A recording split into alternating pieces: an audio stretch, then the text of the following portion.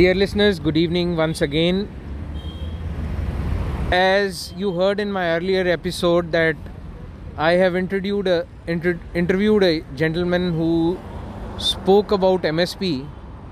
So right now I have a youngster standing in front of me.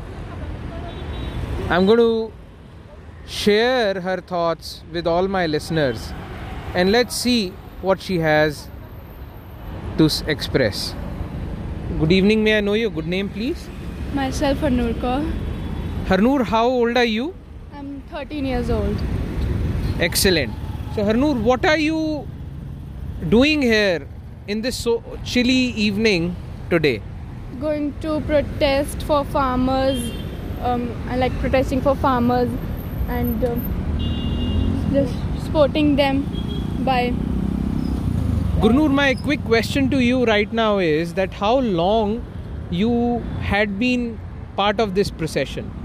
From the day one when we got to know about this farmers protest, we have been supporting them for their rights and all these procedures which are going on. Interesting. Gurnoor, how do you think and how you feel about the situation right now? Do you think you have won the battle? Do you think your protest, along with the fellow farmers, along with the fellow Indians, is it a success?